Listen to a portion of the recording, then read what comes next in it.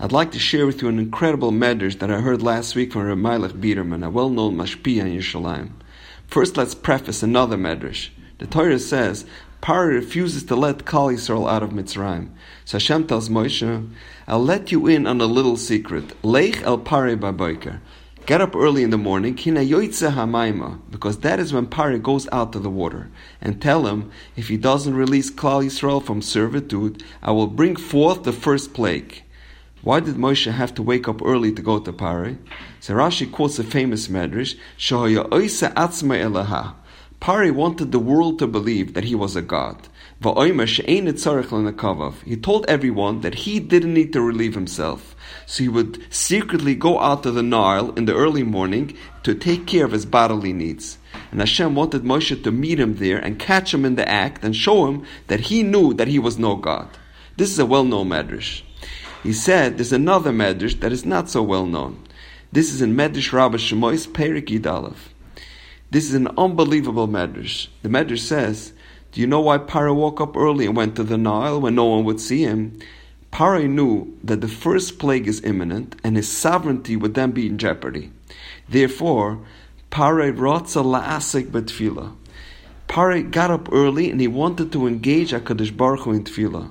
V'amar HaKadosh Baruch Hu LaMoshe, so Hashem told Moshe, Ad shelo yetzelach, quickly before Paraoh goes out to pray, is yatziv lefanav, stand before him. So Hashem told Moshe, go out early, before Paraoh has a chance to pray, preempt his tefillah, because after he prays, it would be too late. An incredible medrash. From this medrash it seems that if Paraoh had managed to daven early in the morning before Moshe approached him, the makas would have never happened. Paraoh's tefillahs would have been accepted, and HaKadosh Baruch Hu would have answered his prayers, and Paraoh and Mitzrayim would have been protected. Why?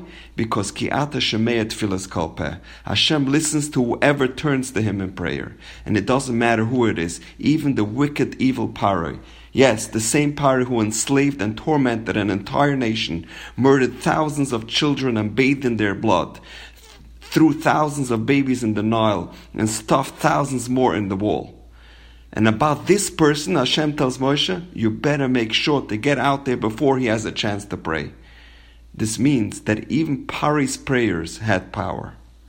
And if Paraoh's prayers could have stopped Moshe's plans in his tracks, we can just imagine the power and the potency of the tefillahs of Klal Yisrael. It has enormous strength and ability to overturn any decree.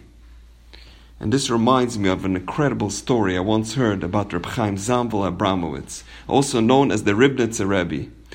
Towards the end of his life, he lived in Monsey, New York, and he passed away in 1995. He was renowned and revered for his holiness and for his incredible devotion to Avodas Hashem. It was well known that he had Ruach HaKodesh and that he performed many unbelievable miracles.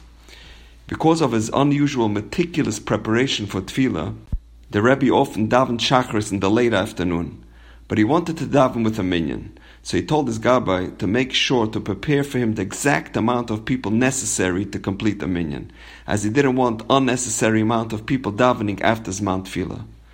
So a story is told that it was in the days before Rosh Hashanah, in the days of Slichas.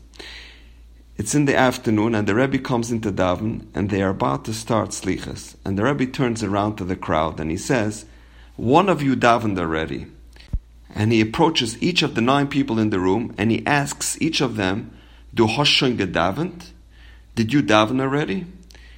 And then he stops by one of the Bacharim and he tells him, I see that you davened already. And the boy tells him, Rebbe, this is what happened.